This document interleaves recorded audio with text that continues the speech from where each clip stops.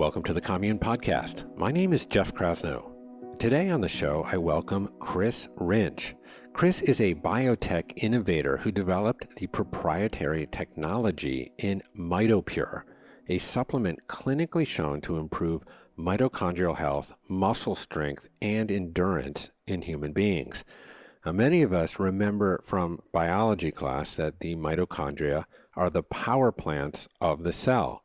But, as we'll soon learn, these little jelly bean-shaped organelles do a lot more than produce ATP.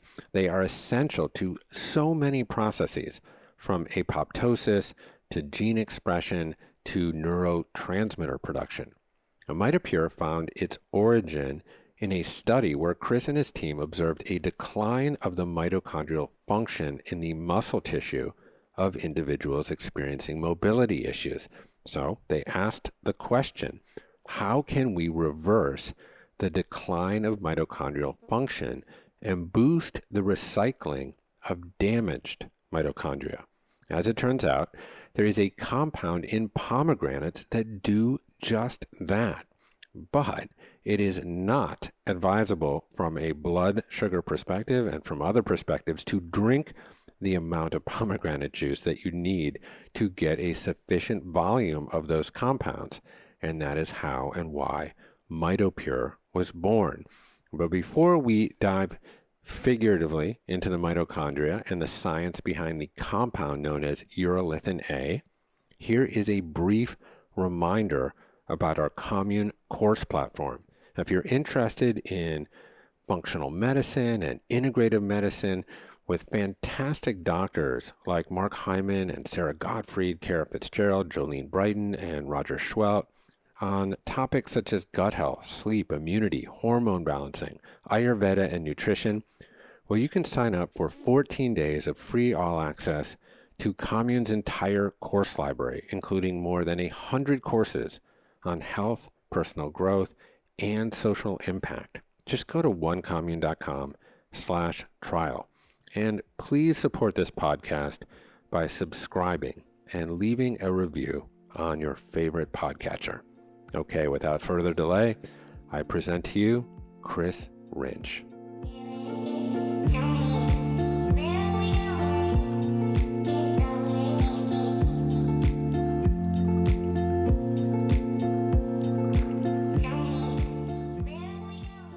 Okay, Chris Rinsch, welcome to the Commune Podcast. Great to be with you, man.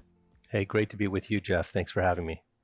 Yeah, well, we had the opportunity to meet in person at a party in Commune Topanga when our pomegranate trees were in full splendor, I remember, in late October. It was amazing. It was amazing, yeah. And if my memory serves me correctly, I believe we were the last one standing at that party. Which probably speaks to our mutual bioenergetics, if you will. Exactly. Our mitochondria were working full speed. Yes, they were. Yes, probably with some extra enhancement. I'm really looking forward to today's conversation. I've been thinking about it. And really, just the state of being alive is contingent on our ability to produce energy. In fact, on some kind of philosophical level, we're just kind of animated information, kind of links in this continuous chain of energy transfer. But this ability for us to make energy rests strangely on this 5 micrometer oval organelle known as the mitochondria. And it's so cool that the mitochondria has really become more and more part of the zeitgeist, if you will. And you guys are on the tip of the spear in terms of creating more fluency around this strange little purple bacteria that got engulfed by an archaea some 2 billion years ago. And maybe we'll talk a little bit about the history of this organelle. But I'm excited to jump into all the roles of the mitochondria with you, its relationship to aging, and of course, how we can upregulate the functionality of our mitochondria, specifically as it pertains to muscle function, but also as it pertains to brain health. and everything that you guys are doing at Timeline and with Mitopure. So excited to jump in. So maybe at the very, very, very basic top level, what are mitochondria? Mitochondria are basically the power plants inside of all of our cells. And so essentially what they're doing is producing the energy, the ATP that is needed for all of our cells to function normally, for all of the different biochemical reactions to take place inside of the cell. And so they're essentially this battery that we need to make our cells function and work properly. Without functioning mitochondria and with a decline in mitochondria number or functionality, basically there's less energy inside of the cells, so less of the cell's functions can take place, and so that sort of transmits itself not only through a cellular level, but on sort of a whole tissue level and on an organ level. And so you have a decline in functionality at the organ level and also on the whole human body. So it's very important for for us to function properly, and we need that energy. Yeah, and so just break it down from almost a very basic level. Mitochondria exist inside the human cell. Is that correct? And is there a certain prevalence of mitochondria in certain cells versus other cells? And how many mitochondria are in a cell? Sure. Well, yes, mitochondria are located inside of the cytoplasm of the cell, and certain tissues require more energy than others, and so there tends to be more mitochondria and a higher density of mitochondria. And so particular skeletal muscle, which uses a lot of energy, as well as cardiac muscle and even the brain, there's quite a high density of mitochondria. And are we talking 200 mitochondria per cell, 2,000 mitochondria per cell, or am I not even in the right ballpark? Well, I think it really depends on the tissue, but it's not in the tens of mitochondria. It's more in the hundreds and the thousands of mitochondria, and that just depends on the size of the cell too. So, yeah, they're very small, so you can pack a lot in. Yeah, and they tend to cluster, right? So, right.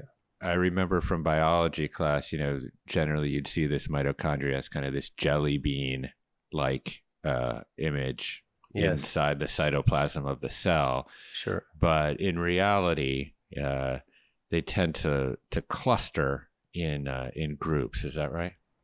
Yeah, they do. You do tend to find them sort of stuck together. We've looked at transmission electron microscopic images in some tissues, and you can see lots of mitochondria kind of sticking together, and you can also see the structure of those mitochondria, the cristae inside, and how that cristae formation changes with time and during aging as well.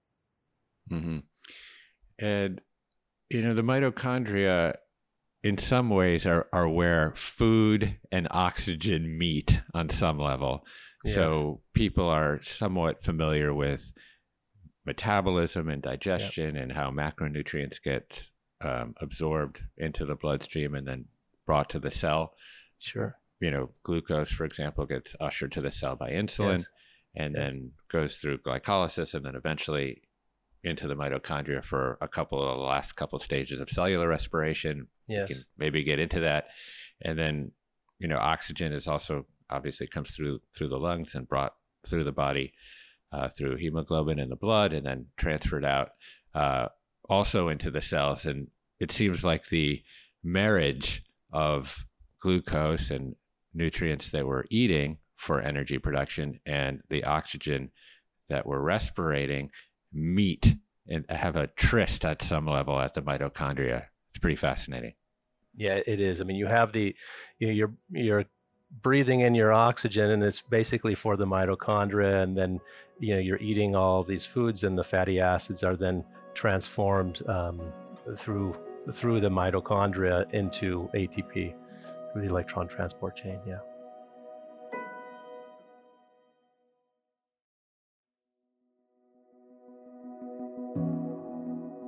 So mitochondria, the catchphrase that most people use is, they're the powerhouse or the power plant of the cell. Yes. But mitochondria are also involved in a lot of other functions as well. Do you mind touching on some of the other roles that the mitochondria play? Sure. So mitochondria are also involved in various signaling pathways inside of the cell, and so mitochondria can trigger the cell down a pathway of cell death as well if the mitochondria are significantly damaged. And so it's an important aspect that we don't think about, of all of the different roles of the mitochondria in the cell, although providing the energy and having proper functioning mitochondria is essentially key to have all of these processes functioning normally.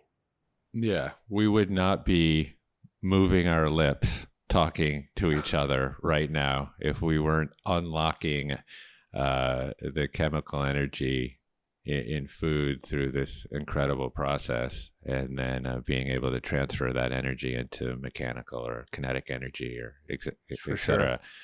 Sure. So, you brought up something interesting around cell death or apoptosis, or as it specifically pertains to mitochondria. When mitochondria get damaged, there is this process called mitophagy. But perhaps we can explore why mitochondria start to become dysfunctional in the first place. So, as I understand it, part of cellular respiration, of essentially the creation of ATP, sure, a byproduct of that is the production of some free radicals or reactive oxygen species that can, at some point, damage the cell and the mitochondria. Can you pull on that thread a little bit?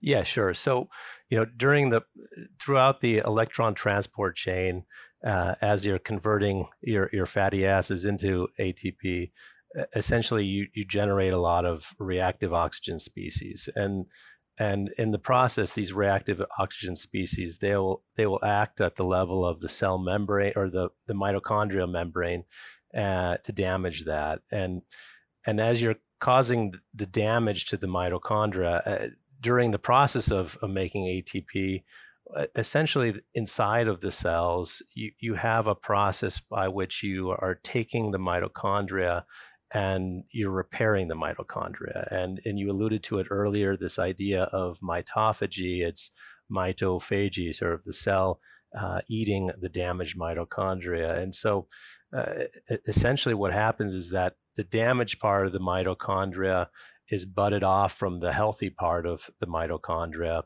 or if it's an entire mitochondria, it will be targeted on this pathway in which there will be it will be engulfed by and then digested into its component parts. And so these component parts can then be essentially recycled inside of the cell and go into creating new mitochondria and growing our existing healthy mitochondria. And so it's a cycle that's ongoing, and it's not just sort of happening at one time, but it's a continuous process.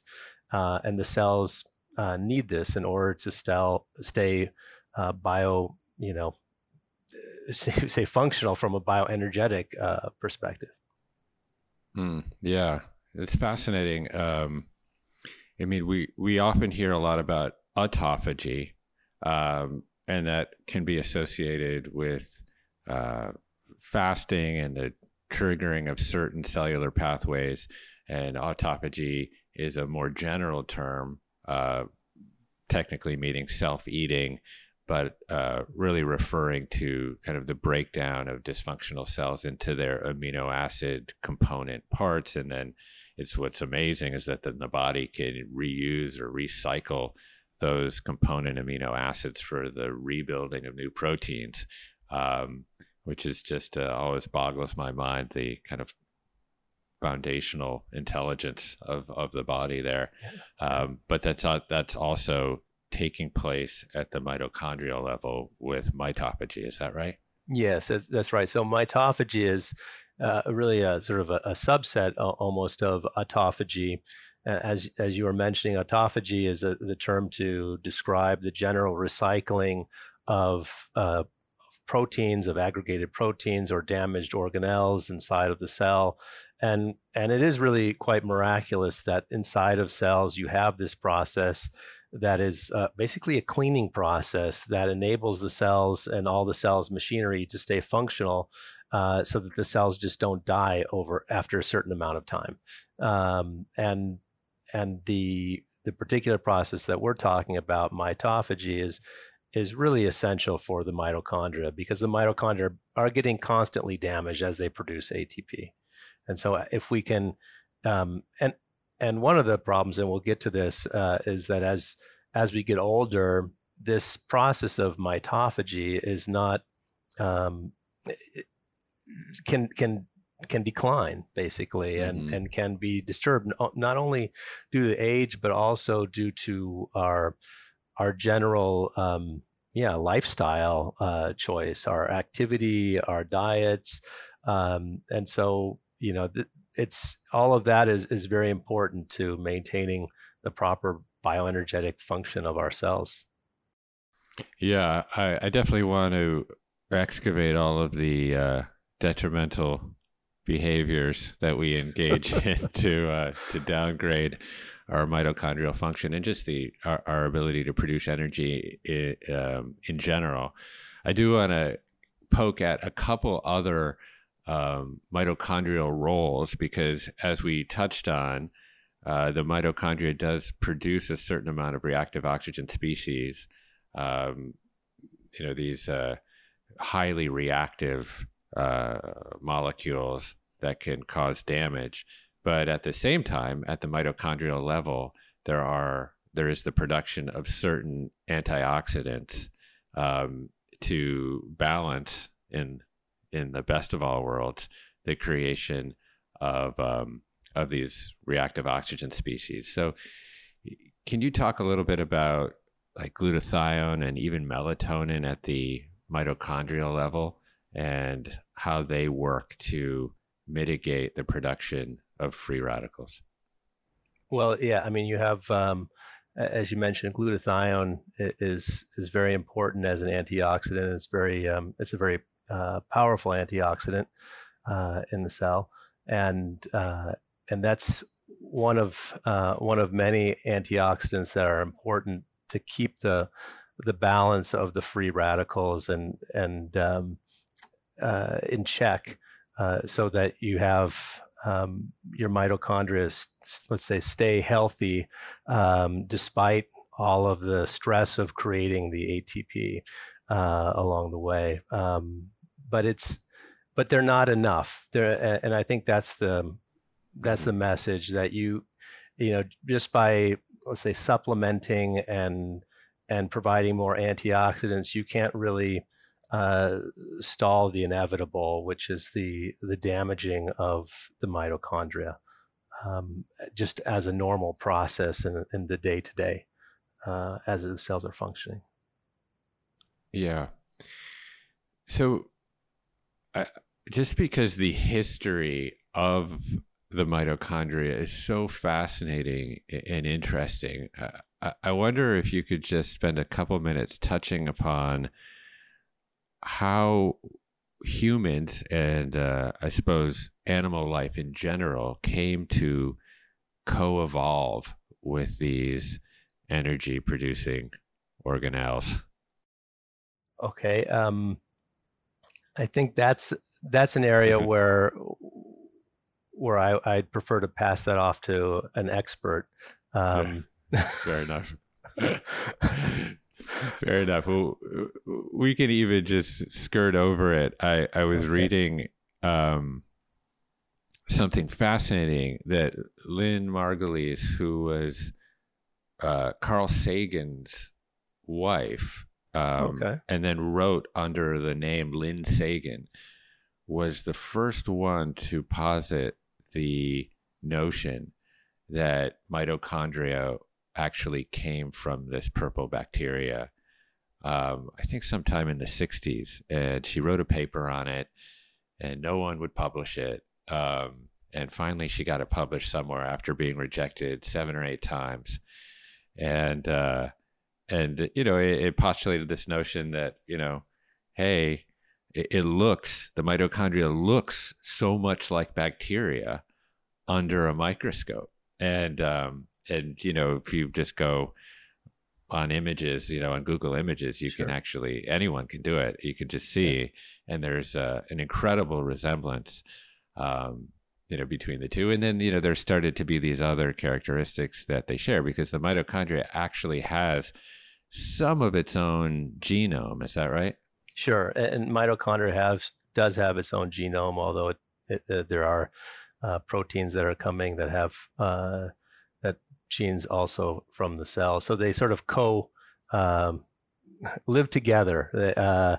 And over time, as you're mentioning, that the mitochondria and our cells, there was that evolution where the mitochondria basically, from the bacteria, became included inside of our cells and played that role of generating the ATP and the energy for our cells, and also taking in the oxygen. So this coevolution, yeah.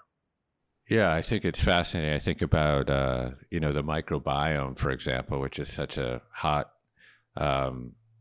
topic, and of course, once we get into our conversations around urolithin A, we will probably circle back to the microbiome, because gut bacteria plays a significant role in the kind of metabolism of certain polyphenols to create endogenous urolithin A. But before we get there, I think about the human, what it is to be human, and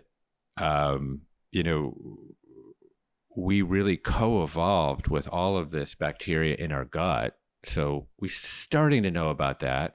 We've got 39 trillion cells, mostly in our gut, but kind of now we're learning kind of all over our body, particularly like in our nose and in our mouth, even on our skin, Sure. known as the microbiome. So we co-evolved with these prokaryotes over here, and then we start to learn about the mitochondria, which seems to be a bacteria that an archaea tried to eat, but the bacteria resisted the digestion of it, and they found some sort of symbiotic relationship. And over time, as the world became more aerobic and there was more oxygen in our atmosphere, it became more viable for these particular single-celled organisms to exist and to create energy, and somehow they became absolutely critical to the expansion of complex life, because we just didn't have the ability to make enough energy before the advent of mitochondria. We were simply kind of these single cell organisms, or I guess photosynthesis had started to happen, but really it's this incredible endosymbiosis that then gave birth to all of this amazing life that we see in the world. So it's amazing. So we know now that mitochondria play key functions. What is mitochondrial dysfunction, and what are some of the components that contribute to that dysfunction?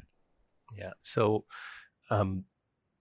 when we're talking about mitochondrial dysfunction, it's really a question of back to energy and the ATP generation, and we've looked at this clinically, where we with a tool called magnetic resonance spectroscopy, and what it allows you to do is look at energy production, in fact ATP levels. And so you put it in a special magnet, you contract your muscle and you can see the decline in the energy, and then when you stop, you can see the return to normal. And depending upon the health of the mitochondria, this is quicker or it's slower. And so, and you know, to summarize, depending upon your condition, you know, and even your age,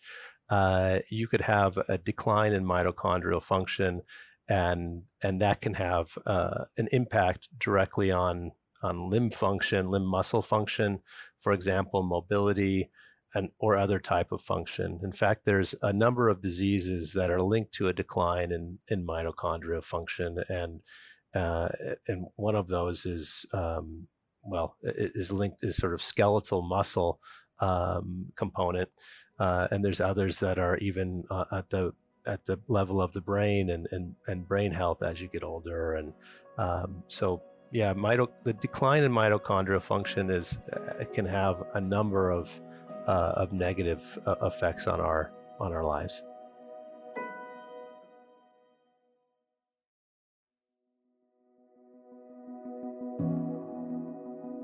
I recently spoke to a doctor named Chris Palmer out of Harvard who wrote a book called Brain Energy, and fascinating book. And his unified thesis is really that mental disorders are really metabolic disorders at the mitochondrial level. And so essentially, I mean, and it makes some sense. I mean, if you know, you begin to suffer from some form of neurodegenerative disease, I mean, what you're seeing is brain shrinkage and the neurons' inability to properly create energy. And so, you know, his thesis is fascinating. But, you know, as far as a lot of your work is concerned, I think you guys have focused largely on muscle function. And can you talk a little bit about sarcopenia and some of the detrimental impacts of loss of muscle function? Sure.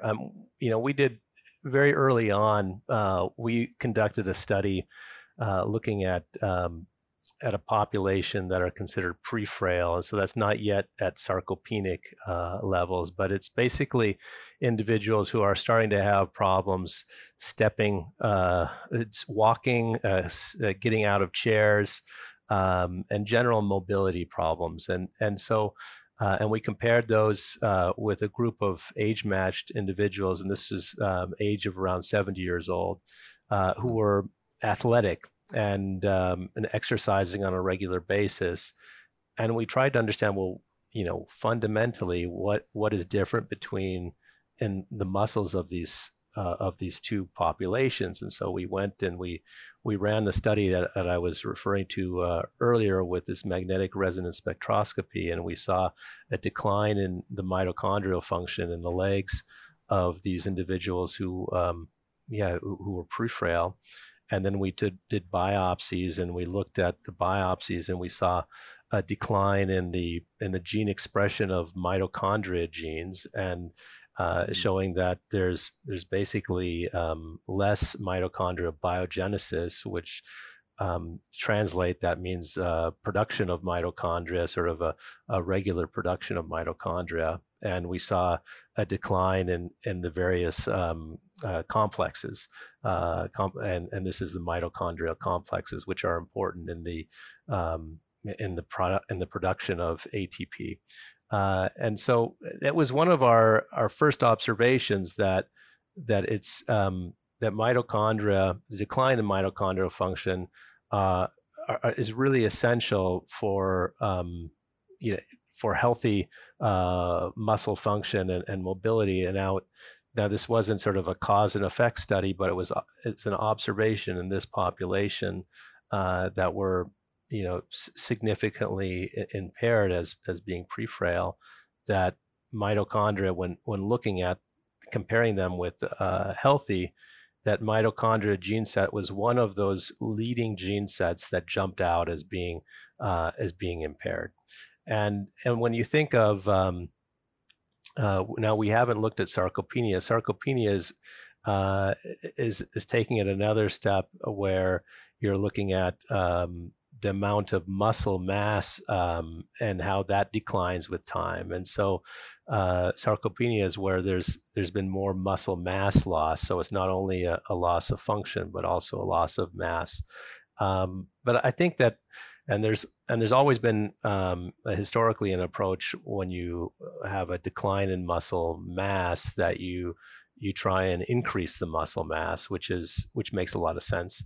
But then you need to make sure that increased muscle mass is also very functional. And so, and it's not easy to increase muscle mass, certainly as you get older. And that's one of the challenges. Although I have seen some people recently who are in their late 70s and who have lots of muscle, and it just is super impressive. I don't know how they do that. But yeah, when you're when you're having whatever amount of muscle you have, you want to make sure that it's basically functioning at its peak. And I think that's really where the mitochondria comes in. If you can take your muscle cells, even in a sarcopenic individual who has had a decline in their muscle mass, and make them function better, then the muscle at itself should function better. And so that's one of our underlying approaches to improving muscle function. It's by acting at that level of the mitochondria and basically optimizing the bioenergetics of your cells. No matter what the sort of age you are, or what the statuses of your tissue are, whether they're, you have large muscles, whether you have small muscles, to try and sort of raise the functionality across everything. Yeah. It's interesting. I mean, you guys are doing like muscle biopsy. Are there simpler, kind of more subjective measures of poor mitochondrial health that one, might just discern on their own? For example, is chronic fatigue or brain fog, a reflection of mitochondrial dysfunction, or I don't know, like grip strength, or your walking gait, or whatever. Yeah. So there's a lot of so mitochondrial function is really linked to physiological performance. So you can screen people for performance using different types of measurements, and we spoke about walking speed. There's tests that allow you to screen for people who are let's say pre-frail or more frail, by just the 6-minute walk is a common one. How far can people walk in 6 minutes?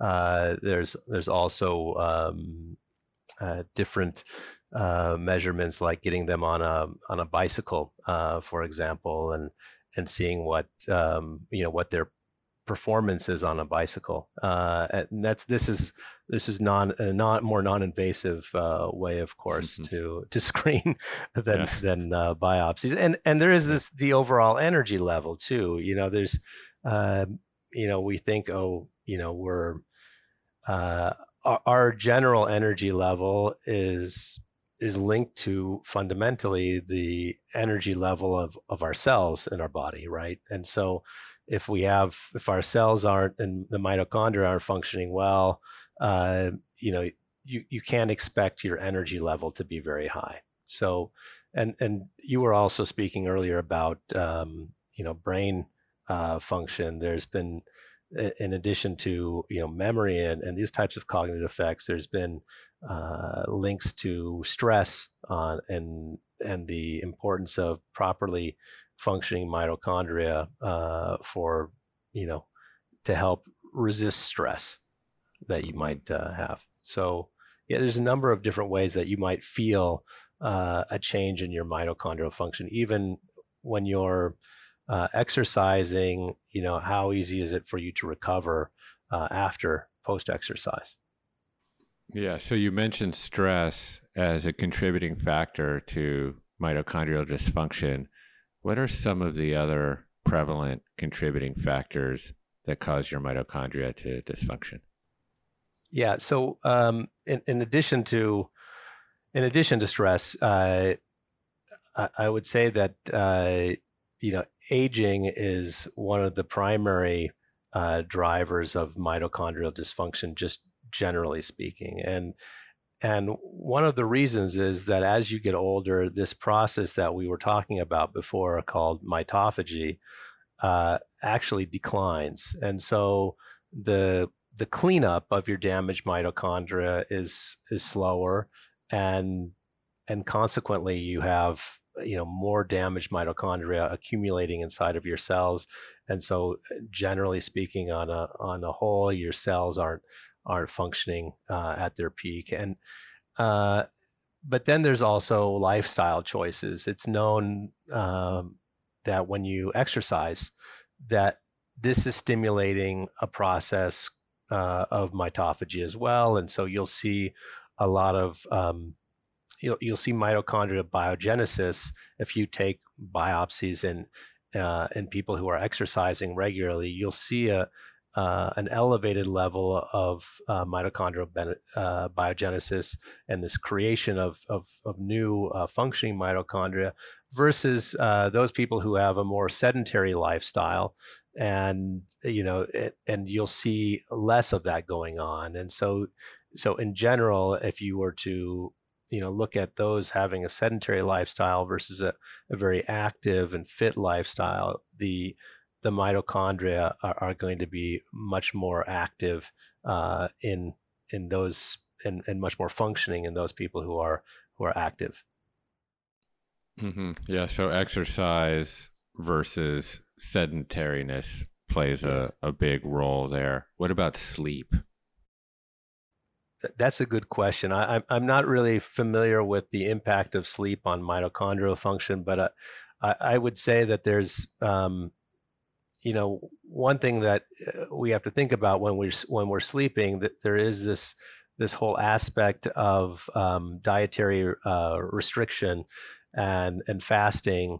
And fasting is another element that is stimulating mitophagy and keeping our mitochondria healthy. And so this and you can, when you look at the profiles, the genetic profiles in terms of on the muscle cells and on other cells, when they're fasted, you see an upregulation of mitochondrial biogenesis as well, and an improvement in mitochondrial function. So it would be logical to think that if you're sleeping for a longer period of time and getting more restful sleep, that you're probably favoring a better mitochondrial profile inside of your cells.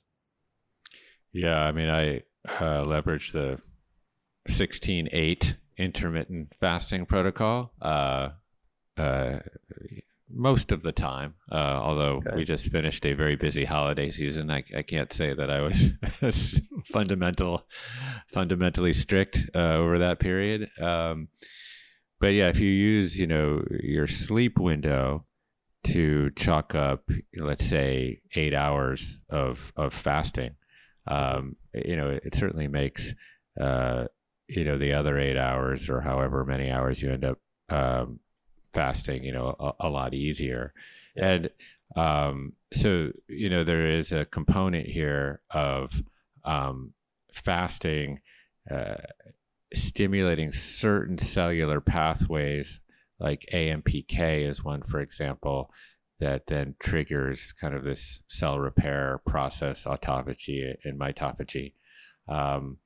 It also seems like sleep has some relationship to insulin sensitivity, and poor sleep seems to contribute to insulin resistance. Um, and so I just kind of want to touch on that for a second, as it pertains to diet and lifestyle. So, obviously there's this kind of standard American diet, which is very high in refined sugars and refined grains and starches and ultra processed foods, that is contributing to high blood glucose levels, and then kind of down the line, insulin resistance, which has an impact on our mitochondria's ability to create energy. Is that right?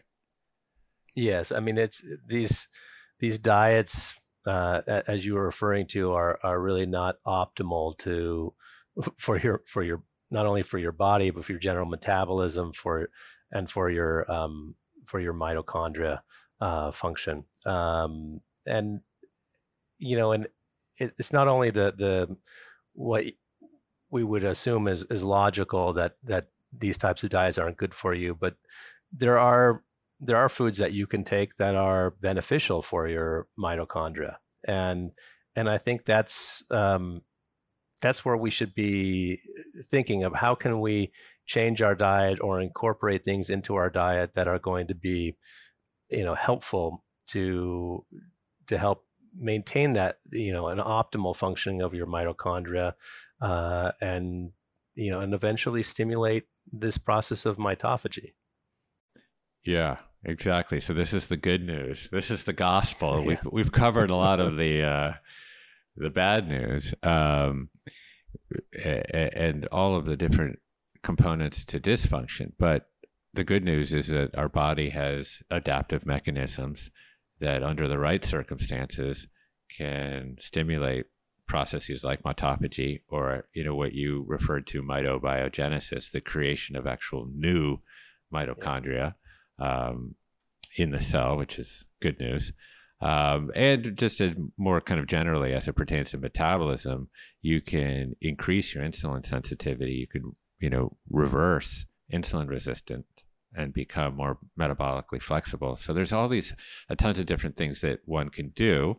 And some of that you already mentioned. So there was, exercise and fasting, but maybe you want to touch on, some of the foods and their constituents that can help trigger some of these healthful processes. Sure, Jeff. So what we've been looking at, we started looking at the pomegranate quite a number of years ago, and one of the types of compounds, it's actually a class of compounds that's found inside of the pomegranate, are the elagitannins, and these are larger compounds, phytochemicals, that are found not only in the pomegranate, but they're found in various nuts and berries. And essentially what happens is that when you consume them, that they're digested in the stomach, and then they're processed in the intestine by gut bacteria. We were talking about the importance of microflora earlier. And if you have those right gut bacteria, these compounds, these elagitannins, are processed into a postbiotic that is called urolithin A. And we've spent a lot of time now studying urolithin A, and together with a number of collaborators at Scientific Institute here, the EPFL, as well as other institutes. And what we've shown is that this postbiotic, urolithin A, it can stimulate this process called mitophagy. And so this is pretty exciting, because this is something that's coming from the foods we eat, and it has this potential to interact at the cellular level and basically help reduce and reverse the decline of mitochondrial function that happens naturally, and by boosting this level of recycling the damaged mitochondria. And so we've spent a lot of time studying this, and so this is something I think that it'd be very pertinent for people to take. It's the first, and to my knowledge, the only nutrient that is actually stimulating this process of mitophagy when consumed orally.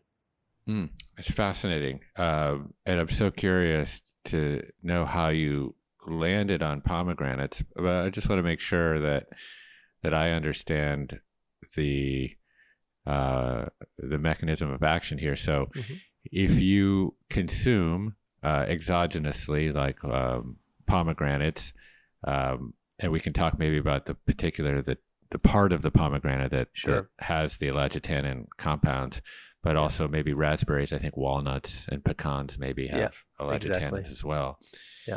And they go through the normal process of digestion, but some of that goes into essentially your colon, your large intestine, and gets metabolized by certain strains of bacteria, and postbiotics or metabolites are produced by that bacteria to produce this compound called urolithin A that seems to have a really, really positive effect on mitochondria and, as you say, mitophagy. Is that a general understanding of what's happening? Yes, it's quite as you say, it's quite a it's quite a pathway. It's quite a process from the foods that you take to actually getting this compound. Yeah, that says nothing of actually getting into your car and driving to the farmer's market to get the walnuts in the first place, or the pomegranates, or to grow them. So, is there a particular bacterial strain or species in the gut that synthesizes urolithin A, or do we even know what that might be, or is it it's very interesting. We've looked at this over the years, and it's very complicated to basically isolate the right strains that can perform this conversion, and there's been a couple of groups out there that have postulated that some strains that could be acting on it, but it's been yet to sort of single out an individual strain that will perform this activity, and it's probably due to a combination of bacterial strains that are playing different roles in terms of the chemical modifications, because it's not simply it's creating something, but it's have a starting compound that's coming in and it's being chemically modified, and you're having different modifications, and so this is makes it a little bit more tricky.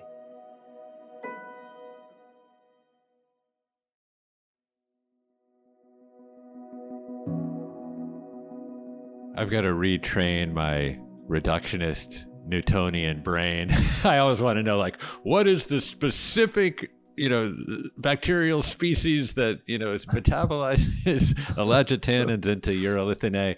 You're absolutely right. It rarely works that way. It's just, these bacteria are working within a mosaic and a matrix, and it's probably very difficult to put your thumb exactly on the process. I mean, I assume, though, in general, people have to have a very healthy gut microflora to be able to create, this postbiotic, and probably not everybody has the ability to synthesize urolithin A at the gut level.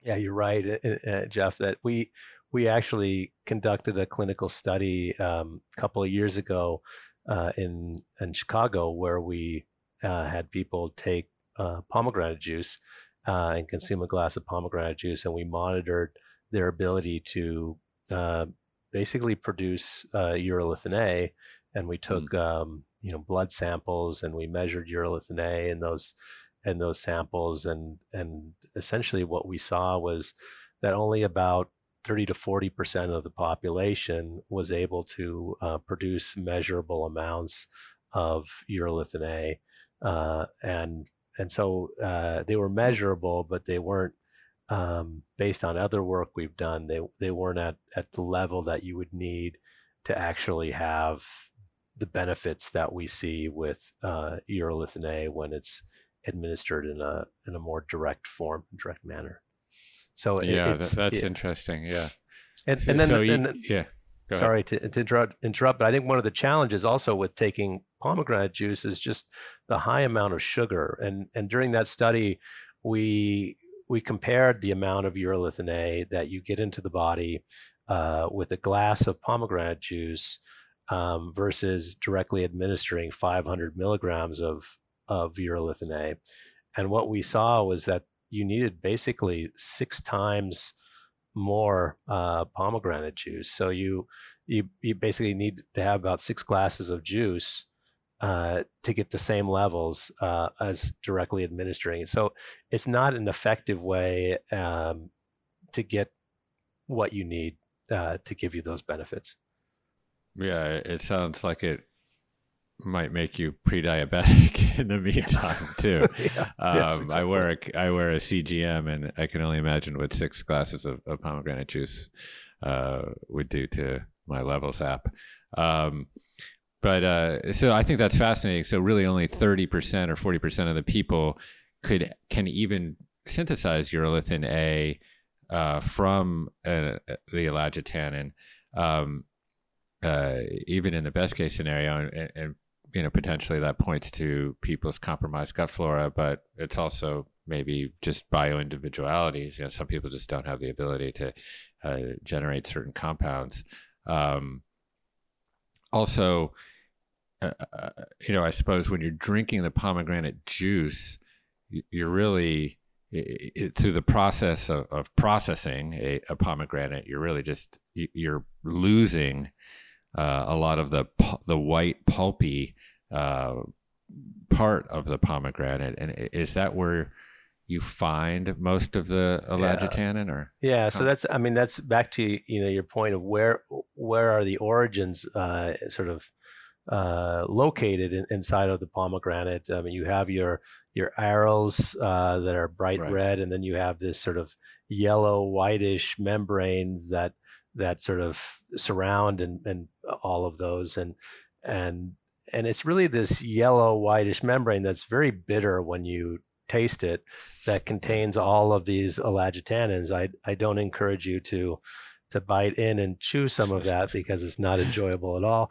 But in the process of basically making pomegranate juice and compressing the pomegranate, you squeeze out these elagitannins from this yellow membrane, and that goes into the juice, and so then you are able to consume it. And so we've actually measured levels of elagitannins and juices and some commercial juices, and they do seem to be pretty consistent. So there is a very consistent processing of the juice, although it's it doesn't give you enough, and you still have that whole process that we discussed of converting the elagitannins into urolithin A, and then having that actually get absorbed into the body. So you've been able to synthesize a kind of pure urolithin A compound, and I'm curious, how do you actually do that? I don't assume that you have a bunch of petri dishes with bacteria in them and feeding them elagitannins. So is there a process in the lab by which you create pure urolithin A? Yeah, so it's a very clean process. It's industrially sort of similar to a way like a vitamin C would be manufactured. So this is using synthetic chemistry, where we make a product that is ultra pure, so likely much purer than you would be able to purify out if you were to try and extract urolithin A from some type of a fluid, for example, the body fluid, after you would produce that normally. That's and the nice thing is that you have that you can then titer out into very specific doses, and then you can analyze the impact of specific doses on mitochondria orally. And so that's what we've been doing. And what is the proper dosage that you would recommend for the MitoPure product? Yeah, so the product that we're selling is MitoPure, which is our proprietary urolithin A, and the dose is 500 milligrams, and that's sort of the starting dose. We've done a couple of studies now. Actually, we've done 3 double-blind placebo-controlled studies with MitoPure, and what we've shown is that at 500 milligrams, we can see that benefit on the mitochondria function, and that we also see a benefit on muscle functionality. And so we've looked at, we've had our very first study, we looked at 500 milligrams and a gram after a month, and what we saw was an improvement. And this is through biomarkers.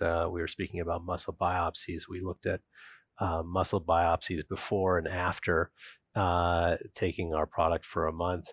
And what we saw was an increase in gene expression of mitochondrial genes, and sort of a gene set that's an enriched process. So it's what they call a mitochondria gene set. So it's a number of genes that's involved in the normal mitochondrial health and functioning, and you see all of these genes upregulated, and together they have the combined effect of improving and increasing the mitochondria gene set and enriching that inside of the cell. And so that was one of our very first studies. And then the second study we conducted was in individuals who were 40 to 65 years old and who were sedentary and had a little bit more overweight. And so we looked after 4 months. This is the first time that we actually investigated the effect of urolithin A on a physiological endpoint. And so we looked at the muscle function after 4 months, and we saw an improvement in leg muscle strength by over 10%. In those people who were taking 500 milligrams and 1,000 milligrams, and at the higher dose, we were beginning to see some effects on VO2 peak and and even on 6-minute walk. And we continue to run these other studies where these other biomarkers, as I mentioned, the biopsies, and also looking at basically blood biomarkers that you'd find in the plasma. And so what we've consistently seen is that when we look at biopsies, we see an improvement in mitochondria function through this gene set enrichment of mitochondrial genes. And in terms of biomarkers, we also see an impact on biomarkers, particularly acylcarnitin, and acylcarnitin basically is downregulated, and that's what we see sort of when we compare the before and after snapshots in individuals who've been taking urolithin A, and so this has been shown in the past that people who have more of an impaired mitochondria function, that they have elevated acylcarnitin levels, because this is part of the whole metabolism process of the cell in terms of consuming those acylcarnitins. Fascinating. And at this juncture, do you understand the mechanism of action of urolithin A at the mitochondrial level? I mean, certainly you guys have been unbelievable in terms of your commitment to clinical research and to, creating a product that's been validated by science. But I wonder if you actually understand what the mechanism of action is at the mitochondrial level. I mean, what is this urolithin A compound actually doing? Do we know? Well, it's a good question, Jeff. we are hard at work on. And I think your question alludes to sort of what are the molecular interactions of urolithin A inside of the cell, and what are the cascade of events that occur that leads to mitophagy. And what we can say is one of the ways we look at mitophagy and sort of determine that there's mitophagy happening inside of the cell is one of many, but it's looking at ubiquitinization of your mitochondria. And so basically what happens is that your mitochondria get, when they're damaged and they're targeted for this process of mitophagy, they're become sort of decorated with ubiquitin, and this targets the mitochondria to that pathway.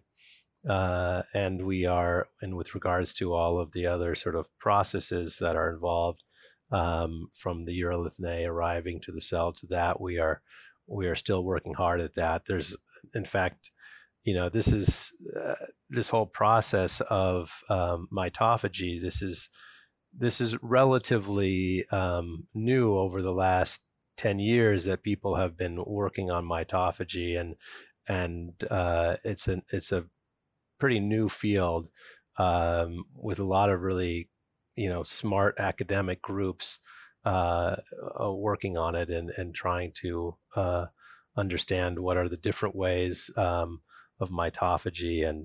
And I think one of the reasons that we think that we've been rather successful in our stimulation of mitophagy is that it's a gentle stimulation, because there are other pathways that are stronger, and the fact that we're dealing with urolithin A, which is basically this nutrient that's been that we've been exposed to since the dawn of time. This is very, very safe, and there's no there's no risks associated with it, which make it so that it is having this gentle but yet potent effect on our cells. And yeah, we will see more in the future as we continue our research along that way. Yeah, I mean, you mentioned that the risk profile is very low, no side effects, but you guys have also been stringent in terms of going through all the processes and the GRAS process and all of that. So you guys, and also I'll just mention, I think you guys have been around as a company since 2007 doing clinical research. So this is hardly a product that's just gotten thrown on to the shelves on a whim.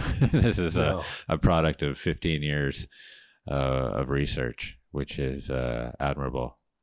Yeah, well, thank you. I mean, I think, and as you say, it's something that we've worked on a preclinical and a clinical manner for over these last 15 years. And this is, I think, what we've taken is more of a traditional a biotech mentality of let's raise the bar in terms of the level of validation that you need, and the science, and because it's really fundamentally it's the science that should be driving the effects of any type of nutritional supplements that you take. And we want everybody to be comfortable that the science is rock solid. And so we've really made that effort to create great clinical studies. As I mentioned before, our clinical studies are all double-blind, placebo-controlled studies, and we've published them in all leading academic journals that are out there. So I think this is important for anybody working in this space to stay at this level of rigor.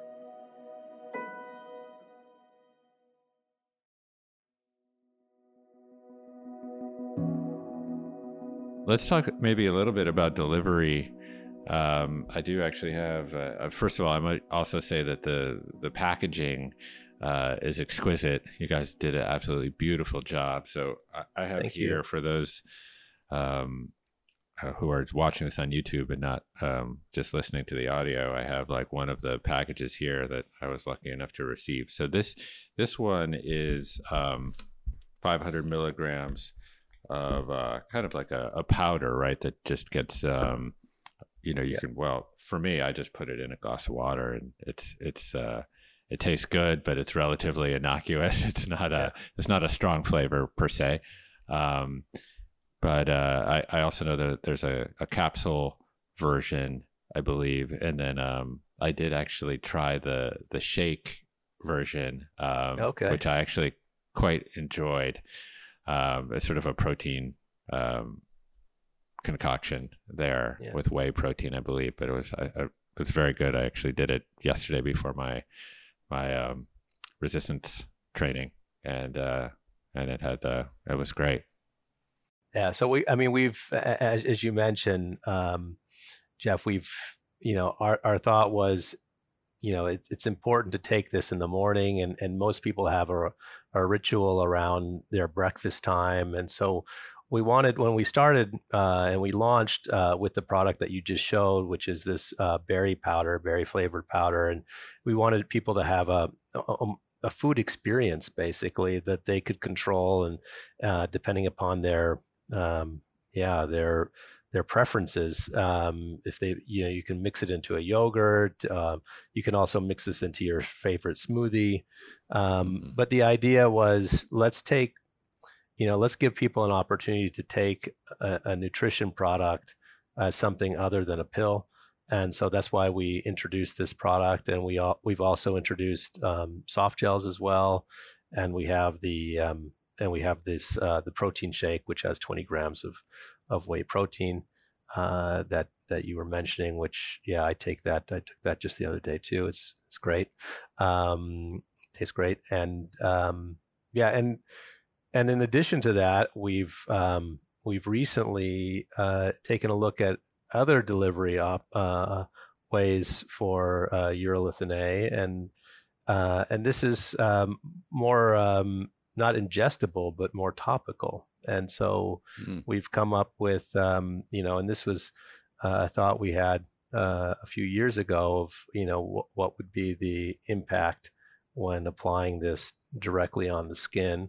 And because our skin is the largest organ of our body, as we all know, and it has cells, and it's it's influenced by our natural aging, our sort of intrinsic aging of our cells, as well as these extrinsic effects or just sunlight that we're exposed to that cause photoaging. And so we embarked on exploring, how can urolithin A potentially counter intrinsic and extrinsic aging. And so we've this last year we ran some studies on that as well, and what we saw is that we have an impact on also on both forms of aging when applied topically. So we see that following UV irradiation and application of Mitopure and our timeline formula, that we see a reduction in inflammation, and we've also seen basically a reduction in wrinkles as well when combined in our formula. And so we decided to introduce that just recently, and so that was launched just at the end of this last year, and we just started shipping that in the US. Oh, wow. I wasn't aware of that. So is that in the form of a balm or a lotion, or how does one apply urolithin A topically? So it's a cream, and so we have a cream that is we have a day cream, we have a night cream, and we have a serum. And so that's applied in the morning, it's applied at night, and so allowing you to get the same your cells to get the same benefits and energize your cells even from the outside. Amazing. And it still has the same bioavailability or enough bioavailability to be impactful. Yes. Yeah. Well, what we've measured, we focused on measuring basically endpoints that are visible, like wrinkles, and which is what people are looking at when they look in the mirror, and also looking at inflammation following exposure to UV light. So we were glad to see that these benefits continuing when applied topically. Yeah. So just back to the ingestible product for a second. So let's say I get on my routine and I'm taking 500 milligrams per day. How long does it take in terms of duration to actually see an effect?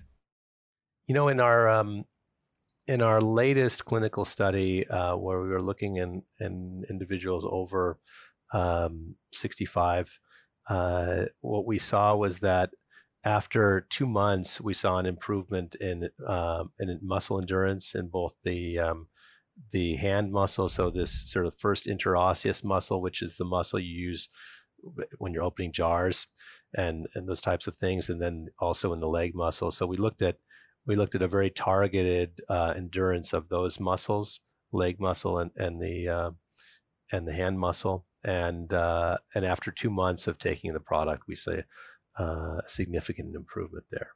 And then in terms of, I think I was mentioning before, the other study that were in population of 40 to 65, these individuals saw improvement. We only measured after 4 months, and this we saw an improvement of greater than 10% muscle strength improvement after that time in the legs. Got it. Nice. So this is not something that you're just going to take one day and expect to see like an immediate change in subjective.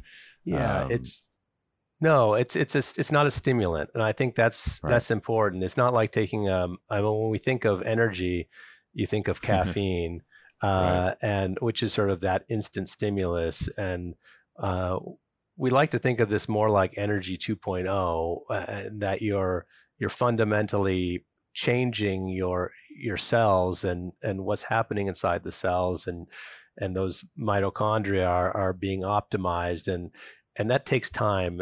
Biology takes time. The cells need to improve, and then the cells interact with one another, and then and all of that together takes time. And I think an easy way to think about how long does it take to see an effect, when you go into the gym and you exercise, how many gym sessions do you need before you start to see an improvement in terms of your muscle strength and your muscle performance? It's not just go to the gym one time. You have to do it on a consistent basis. Right. Well, but we live in a culture that wants immediate results, right? So, but I think, any of us who have committed to a health journey or any journey, a learning journey, for example, you don't just build new neural networks, overnight. It's a process of continuing to stay committed to whether that's, learning how to play the piano or upgrading your mitochondrial function or hypertrophizing your biceps. So, but you guys have just done just such an exemplary job on all fronts, and you've really taken your time. You've done the research. You've packaged up, just as I said, a beautifully presented product, and now you're really helping upgrade a lot of people's lives, because as we touched on earlier in the conversation, what are we if we are not energy. Right. Really, at the core of what it's like to be alive is to create and burn energy. So you've gone right to the to the origin of the whole thing here. Yeah. Well, thank you, Jeff. Yeah, we're really excited that, obviously when we started the company, it was hard to anticipate how things would evolve, and but with urolithin A, we see this impact, and with all of, we get so much feedback from our customers, and impacts on different aspects of their life. I mean, it tends to be more energy and muscle focused, but it's different for each person, in that some people are mountain climbers, and they swear by it when they're, when they climbed Mount Everest. We had somebody who climbed Mount Everest and sent us a picture of him on the top of Mount Everest with our package, and we said, "Is this real?" And the guy's wonderful, and has been very careful in monitoring all of the improvements that he experienced when taking the product. And then we have people who are cyclists, and people who are runners, and other, whether it's professional or just amateur athletes, or just normal non-athletic people. We've seen a lot of and heard about a lot of benefits, and so I think that's what's rewarding to us, is to being able to create something that people are feeling a benefit about. And I know everybody here at Timeline is really dedicated to that as a mission. Yeah. So where can one avail oneself of the Mitopure Timeline product? Because as I understand it, is it only a direct-to-consumer offering, or where are you guys with that? Yeah, we are. We sell online on timelinenutrition.com, and if you go onto our website, you can have access to all of our nutrition products, as well as the topical products. We're also providing sort of nutrition to your skin as well. So love it. Yeah. All right. Well, Chris, it's been a delight to get schooled in the mitochondria and the different things that we can do to upregulate our mitochondrial function, and specifically the Mitopure product and urolithin A. It's just fascinating. We're on the cusp of this new frontier where we have a lot of agency over our own health. I talked to my dad, and he's 80. Well, he'll be 81 next week, and his relationship with health was, for most of his life, was just going to see his primary care physician once a year, and he would take a battery test and be like, "Okay, yeah, you're fine. Move along." That's it. And boy, things have really, really changed, and there's so many tools, there's so much data available now for people to really become, the CEO of their own healthcare, and you're playing a huge part in that. So, thanks for all the work that you're doing. Thank you, Jeff, for having me, and it's great to it's great to be able to contribute in this way, and we hope that people can benefit from urolithin A, and that it will help them all reach their own health objectives as they work on them and try and optimize their own nutrition. Nice. Well, to be continued. I'll see you in Topanga, I hope, sometime in the near future. I hope so. Thanks so much, Jeff. Appreciate it. Thanks, Chris.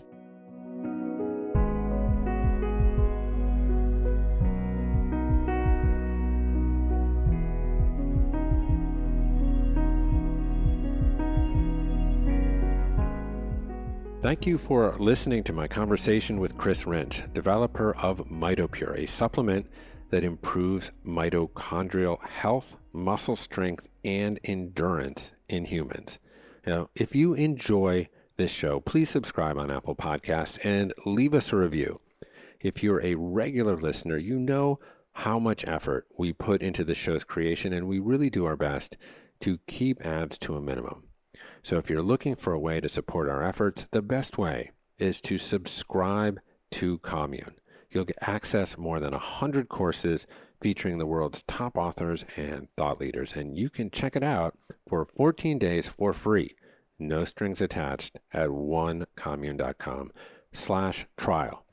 Of course, feel free to reach out to me directly with questions, suggestions, criticism of the constructive variety at jeffk@onecommune.com.